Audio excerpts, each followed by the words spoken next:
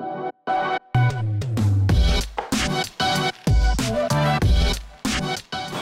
guys, welcome to our podcast again this week. We have got a very exciting interview lined up for today. We're going to be sharing some interesting stories all the way from Africa. And to start us off, as always, we've got Amanda to take it away. Thanks, Jerry. So today, folks, we have the gorgeous Salam. She's come to us from Ethiopia and she's going to be talking to us about her experiences, her life, and also all things hepatitis B. So Salam, welcome. Thank you very much for having me. Very appreciative of it. Yeah, thank you for being here. Thank you for having me. And just want to start off by talking about where you're from and how you got here to Australia. All right, so my name is Salam Faleke Tegeng, and I'm from Ethiopia, also Ethiopian Eritrean. My mum's Eritrean and my father's Ethiopian. So I arrived in Australia at about 2004, so came straight from Kenya because of the political corruption and problems that were there currently at the time in Ethiopia. We had to leave and we were obviously refugees in Kenya, and we stayed there for about 4 years and 8 months until we processed our application to either go to the US or Australia. So the US application didn't go through and Australian application ended up coming through, so that worked out really good. And we came here, and which was an interesting lifestyle when we did get here, because transitioning to the different culture, environment, food, atmosphere, everything was just a challenge. And did you come straight to Perth? Straight to Perth. And I've always resided in Perth. Yeah. So it felt like quite a struggle, because where we come from, as you know, where the community is so huge in our neighbourhood, both in a suburb and where we come from. So I really struggled as a young child when I was, in Australia, because I felt like I didn't really fit in the classic Australian, like I had to we had to create our own little group and be comfortable with either other Africans or other Europeans. It just felt like a mission, and that culture shock was actually quite, not disturbing, but it was very hard to get through. So I was just going to ask, what was the community like, the Ethiopian community back then? Was there much touch points for you, or you had to pretty much start from scratch? This is when our people are really good. When you first come into an environment where you haven't been in, they really welcome you, support you, and help you get through the hurdles, But then again, everyone's working, everyone's got their own duty, so... for the times when they're not around, you pretty much have to find your way around. But luckily for us, because it was due to the humanitarian visa that we came with, Australia was quite lucky enough for us to give us a representative who took care of us for the year or two and helped us transition. So showed us our house where, my parents needed to go to TAFE or where I needed to go to school. So that comfort was there. It just, there was that part of loneliness that I couldn't explain. Like I would go to school, I would do my units, everything was fine. But during breaks and after school or during the weekends, so for the first 3 years, I really hated Australia. I wanted to leave. So this is, because, even though we were in Kenya, yes, life was a little bit difficult, but you had that community, And, How big is your family? So I've got a younger brother, my mum and my dad, so it's just the four of us. The four of you, wow. Okay. Yeah, so my parents went straight into work and straight into studies. Then we both obviously went to school, finished high school. Initially I wanted to be a lawyer, but family kind of convinced me to go into other avenues just in case I didn't get a job, just because of what happened. Was that a real pressure for you? Did you have to? Oh, it was a massive pressure because it was everyone. It wasn't just mum and dad. I understood where they came from. It was just in case I spent all those years working so hard, and due to obviously my appearance of being a brown skin and other reasons that are around racial issues that were current at the time, but people believe that were not current. So that kind of scared me a little bit, and I said, okay, well, I went back home to celebrate my 18th birthday, and my whole family said, you can only apply the rule of law in the Constitution in that one place. You can't carry it around if you were to move. Whereas if you were to do pharmacy, do medicine, nursing, health is health, medicine is medicine. It's the same everywhere, Just a quick question. When you say home, does that now mean Kenya or back to Ethiopia? Ethiopia. Okay. But I see Kenya as home too, because when I arrived there, I was turning, I think, 7. So I learned the language. I could speak Swahili. I adapted quite well to the environment. So it was really sad. And I actually lost my Swahili because I didn't use it. And if you don't use it, you lose it, you know. So there were a few friends from Kenya, but not at school. Where did you live in Kenya? Were you in Nairobi, in a city. Oh, in Life the city. was not too bad. So you had an apartment or? At a one-room, I wouldn't say apartment, but just a one-bedroom. That was probably half this room. Yeah. So we just had the basic things, and we went okay with it. It wasn't really a big issue. And I didn't see it as that when I was a kid, because all you worry about is playing and eating, going to school. But you just see your parents trying to be strong for you. Yeah. When you came to Australia, and you said you had someone to help you for a couple of years, was that through the Red Cross? It wasn't Red Cross. It was from immigration straight. Oh, okay. So an advocate of some sort. It was advocate straight through immigration. Okay. Yeah, her name was May. She was really lovely. And so you had to go straight into a school? Yes. Right. So I went to Perth Modern High School. Yeah. In Subiaco. Hey. Yeah, and that was I'm That's quite a good school to passionate. go Yeah, to. very That good was school. very good school. It was a good school. Yeah. And I played the violin, and unfortunately, I'm quite creative and artistic, so I ruined that by doing woodwork. And that was so stupid, because there was one teacher who was actually very racist, and he really ruined my time at that school. Oh. So I was very upset that day, and I had his class coming up the following afternoon, and I was making a little cover for pencils and pen. And that day I went the wrong way, because the machine tells you which way you go when you want to cut the wood. So I was meant to be going straight forward, but I went the opposite way, and I actually tore my index finger and the ligament, and that's how I would press to obviously play the violin. So that career kind of stopped there, and I stopped pursuing medicine. Stopped pursuing violin because of it. Yeah. But Perth Modern School was really good. Yeah. Learned a lot. Were there many people from Africa there? Yes, there was a lot of us. Ah, yeah, great. A lot of us. And that's what made the whole culture transition at ease, because we had, a lot of people from Africa, a lot of people from, obviously, the Arabian region, a lot of people from Europe. We all had similar issues of transitioning and whatnot. Luckily, I spoke English when I came here, so it was just more perfecting my English. English wasn't an issue for me.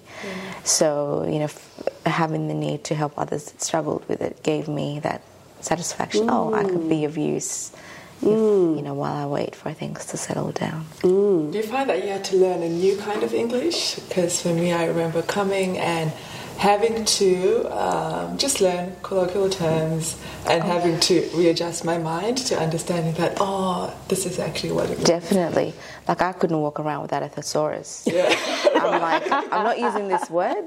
This is too basic for me. So my English classes were just amazing. But, of course, they've got to love the Australian lingo, Did you have a dog's eye at lunchtime? Oh, I did. How can you not, mate? Honestly, it was the best of things. No, I adjusted, and the memories were really good looking back now. And after a while, you settle in. Yeah. Some families and people that I've talked to say that when they come to Australia, and the children they sort of get into the culture a lot easier than the parents do, and the parents take time, and some parents just keep the same culture in Australia. That's true. And the same rules and regulations and things that you would in your own country. That's very true. Yeah, and that creates such a conflict within the family. So can you talk to that? Has that happened to you, or is Oh, it definitely has. For me, because of the political structure of our country, a lot of us young kids have had to grow up very quick. We've had to mature very quick. So a lot of us didn't really think like kids. We thought like our parents did. So we were already so mature that we forgot our childhood. I can't really say I've had a good childhood, because it was either being concerned about, our mum and dad, okay, they look a bit distressed, what's going on, this happened, they lost this, they lost that, you know what I mean? So you come here and then you see them still struggle because of the language, and then struggle because of work, and so you're just watching them just you're there to support them, of course, but the struggle is evident and you can't deny it. So then there's the different culture, the different rules of our own culture, and then there's the Western civilization culture where things are quite easy and things are laid back. So to make them happy, you kind of really need to sacrifice and just put your own, feelings aside, or try and come to terms with, look, we are in the 21st century. Our culture states this, and where we are right now, this is how it is. Yeah. So can we come to terms where we can have, You've got an example of that? Yeah, that could be, for example, maybe from what I remember, is going to a party or a sleepover, which was a big no.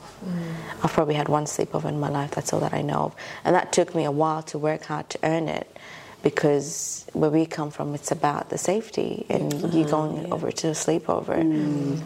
You don't know who's going to be around, because from where we come from, there is no such thing as a sleepover. If you want to spend time, you spend time as long as you want at your neighbour's house, and the kids are normally from that one suburb, So there's that. Or if you want to go out to a party, you've obviously got a curfew, but then again, normally the parties in Australia begin when the curfews end for us. So it's like say goodbye to it. So there'll be a conflict, there'll be a disagreement, and then the parents do worry about alcohol, maybe drug misuse and whatnot. Personally, I never drank or smoked or anything, during growing up, just to make sure that they were happy. But there are others who will not have this open communication, or are not able to do that because of many other reasons, or having, boyfriend-girlfriend relationships, which are not allowed to even, to be had. So there's all that. And so it's pretty much sitting and having a negotiation with your parents. God, that's full on, isn't it? And there's many more, I'm sure, which I can't think of at the moment. Especially through the teenage years, my God.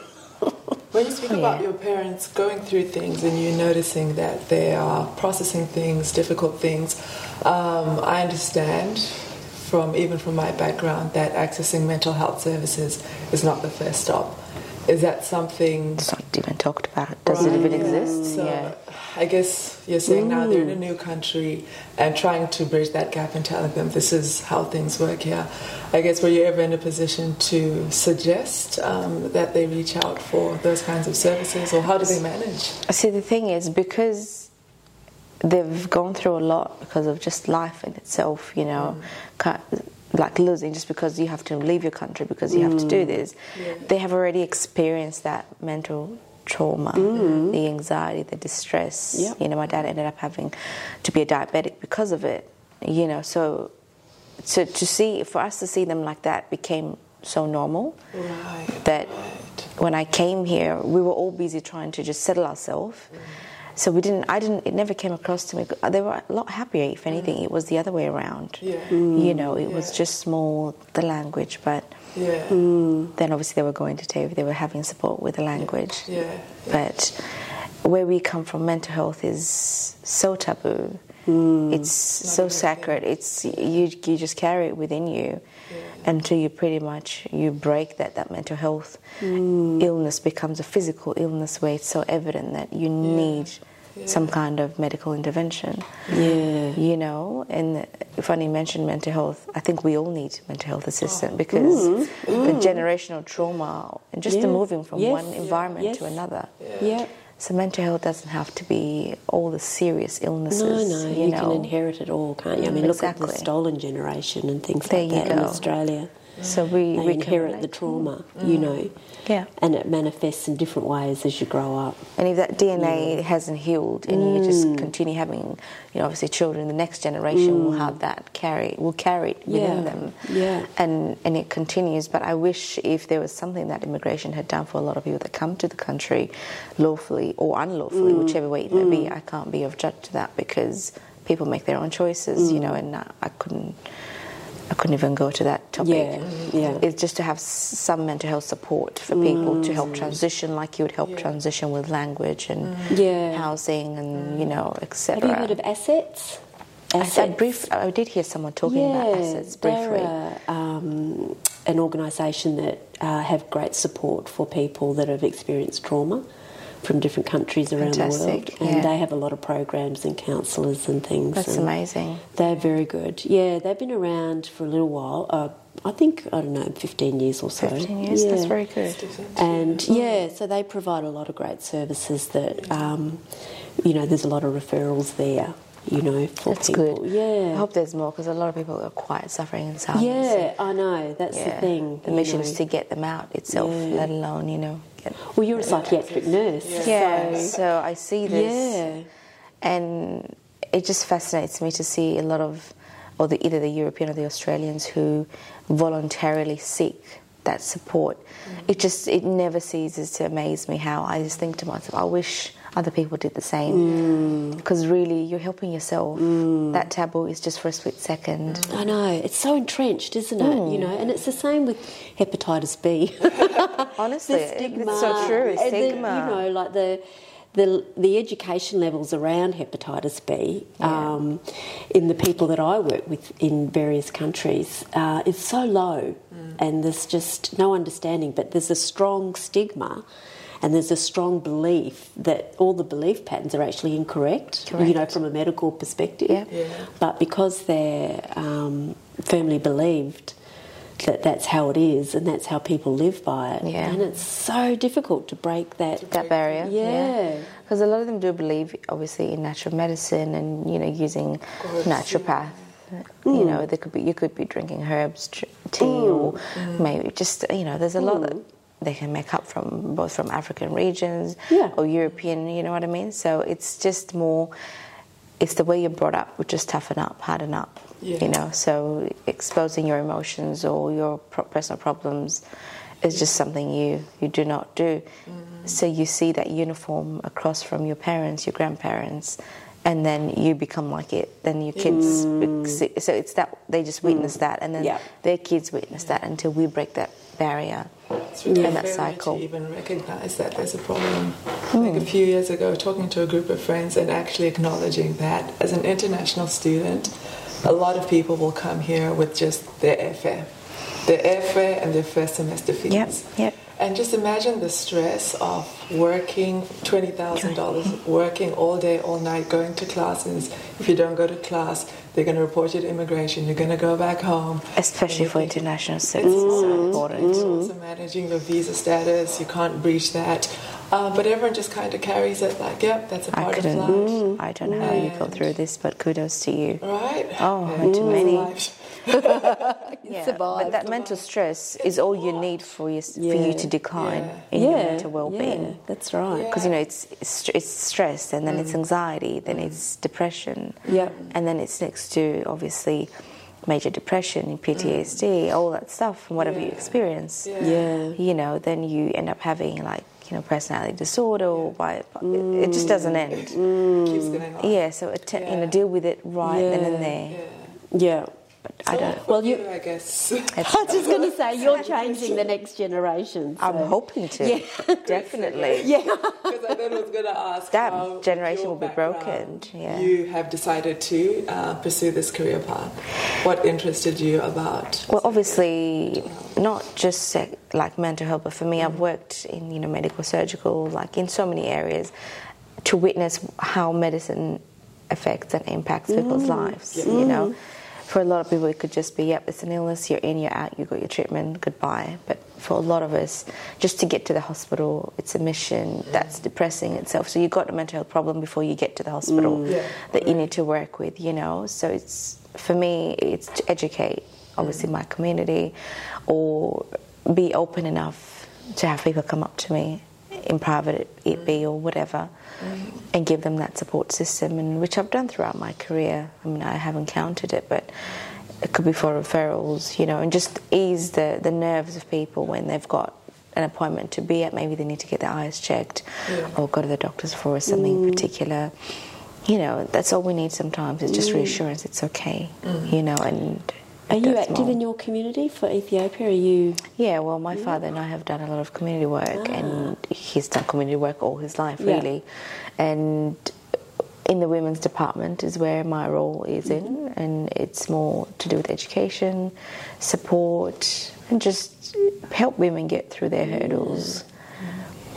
Maybe you could become a Hep B ambassador for us. Why not? Look, by the end of the day, we need to get people feeling confident. and the issue is just opening that topic to begin with. Yeah, that's right. And just correcting some of the Yeah. myths and misinformation. Yeah. Is what is hepatitis B like in Ethiopia?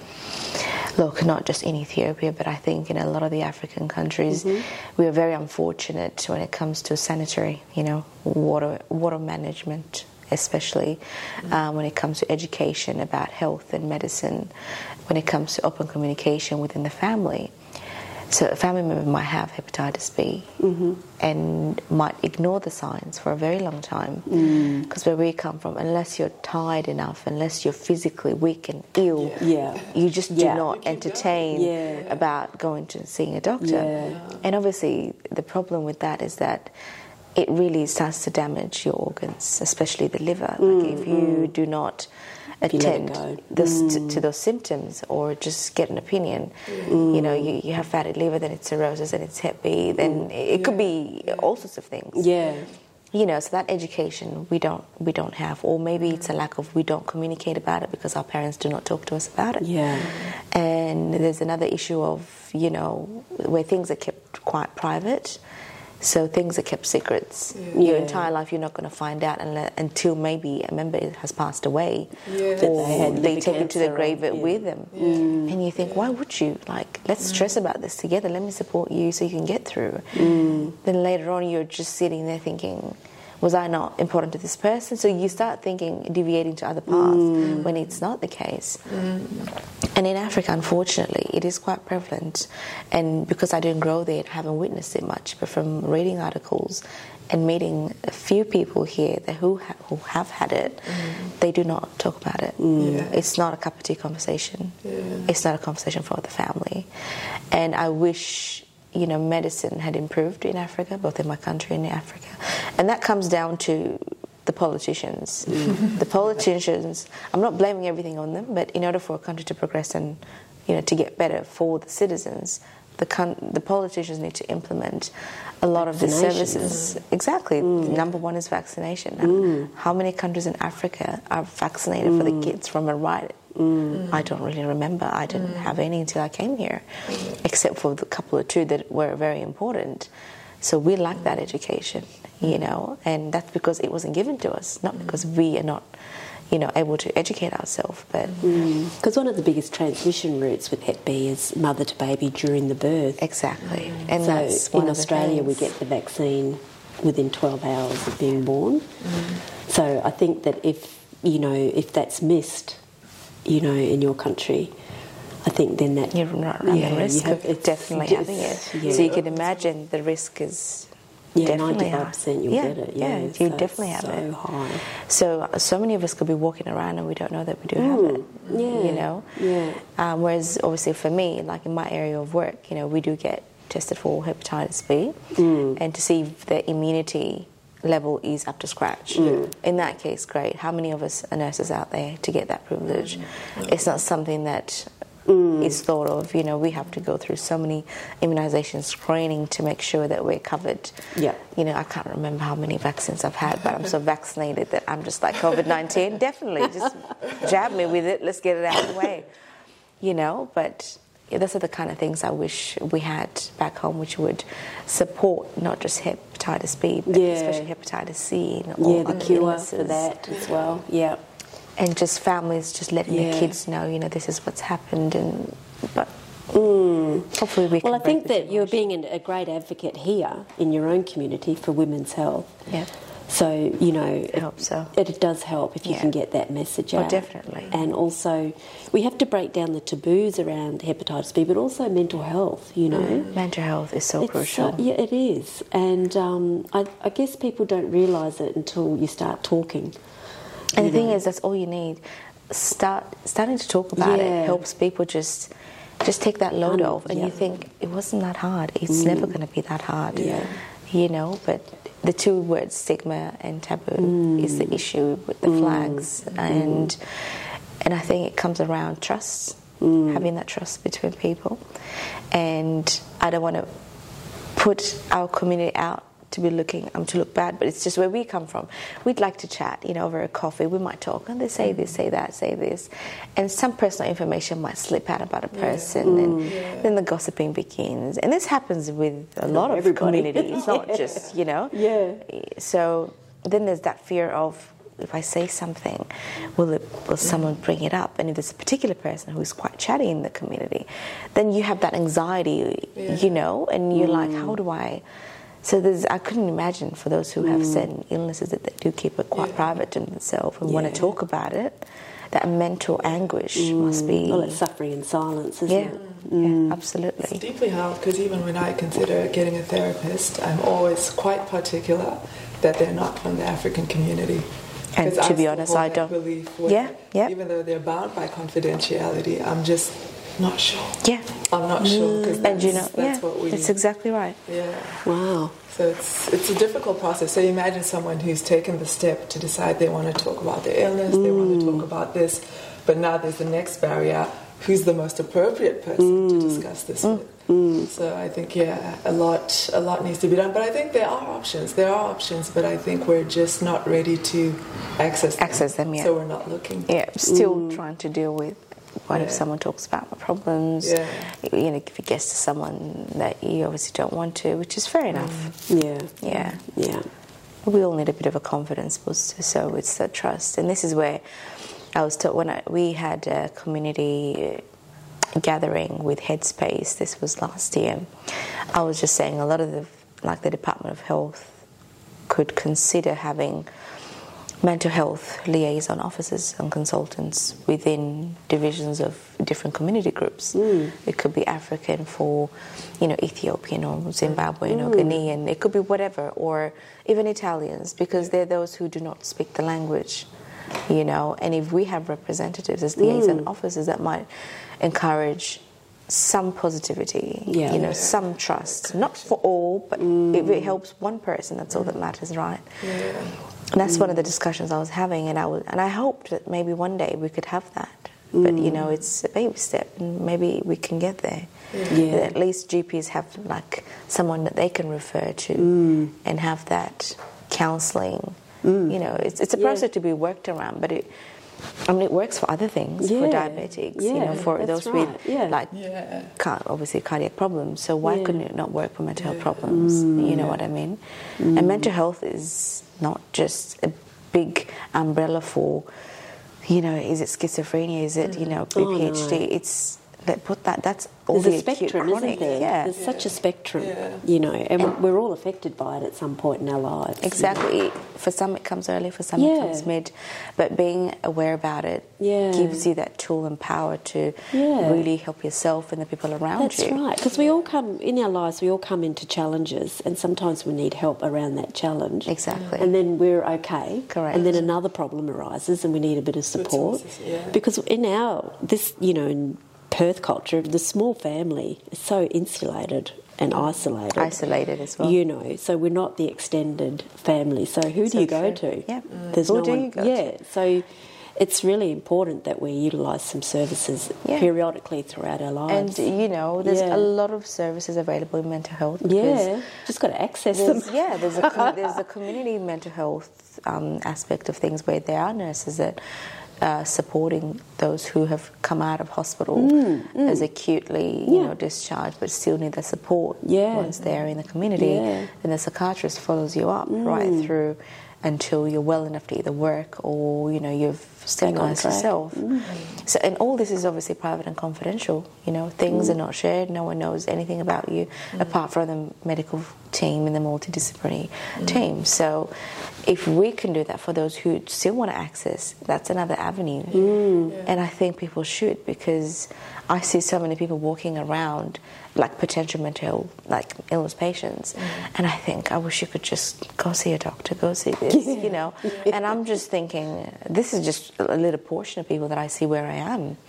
How about in other environments where there are people that are just, but they're like zombies, they're there but they're not there. I know. We deal with that as well. Which is really heartbreaking. So you do a lot of work. How do you have fun? I'll tell you how I have fun. Once in a blue moon. I tend to enjoy going for a walk, going to the beach. I like to go to the sauna, go to the pools. So I create time for that. Good. And I enjoy to read and do a bit of painting as well. So I just keep it to myself. Or sometimes I just sit there out there in the garden, enjoy some sun and do nothing. And a lot of people need to learn to do nothing. We've spoken a lot about all the services that we have for mental health. We've got tons of services for hepatitis as well for the community to access, but they're not accessing them. What's, I guess, the final thing that you'd like to address the audience and tell them, just to encourage them about the services that we have and to get them accessing them? One thing I'd encourage, not just my communities, our community in general, is to start having this, conversations at home, and because everything begins at home, wisdom comes from home, so the only place you'll gain it is from home, and get that strength to be able to discuss with, even if it's not people like myself, people that you see here at the moment. Go directly to your GP. Do it in an avenue that's comfortable to you. There's no right or wrong about it. There is no correct formula to go about this. As long as you know the services that are available. I mean, we're all on Google when we need to find, either to go to a restaurant or to find somewhere to go. The way to go about it is just Google hepatitis WA and find out the information and the connections that are available from that. Or speak to your GP, or speak to someone that's quite close to you within the community that's in the medical field. Or get a referral and just see where your health will be at, because you could always make an improvement in your well-being. Always. Great. And that's what I say. Thank you very much. Thank you. Thank you for having me.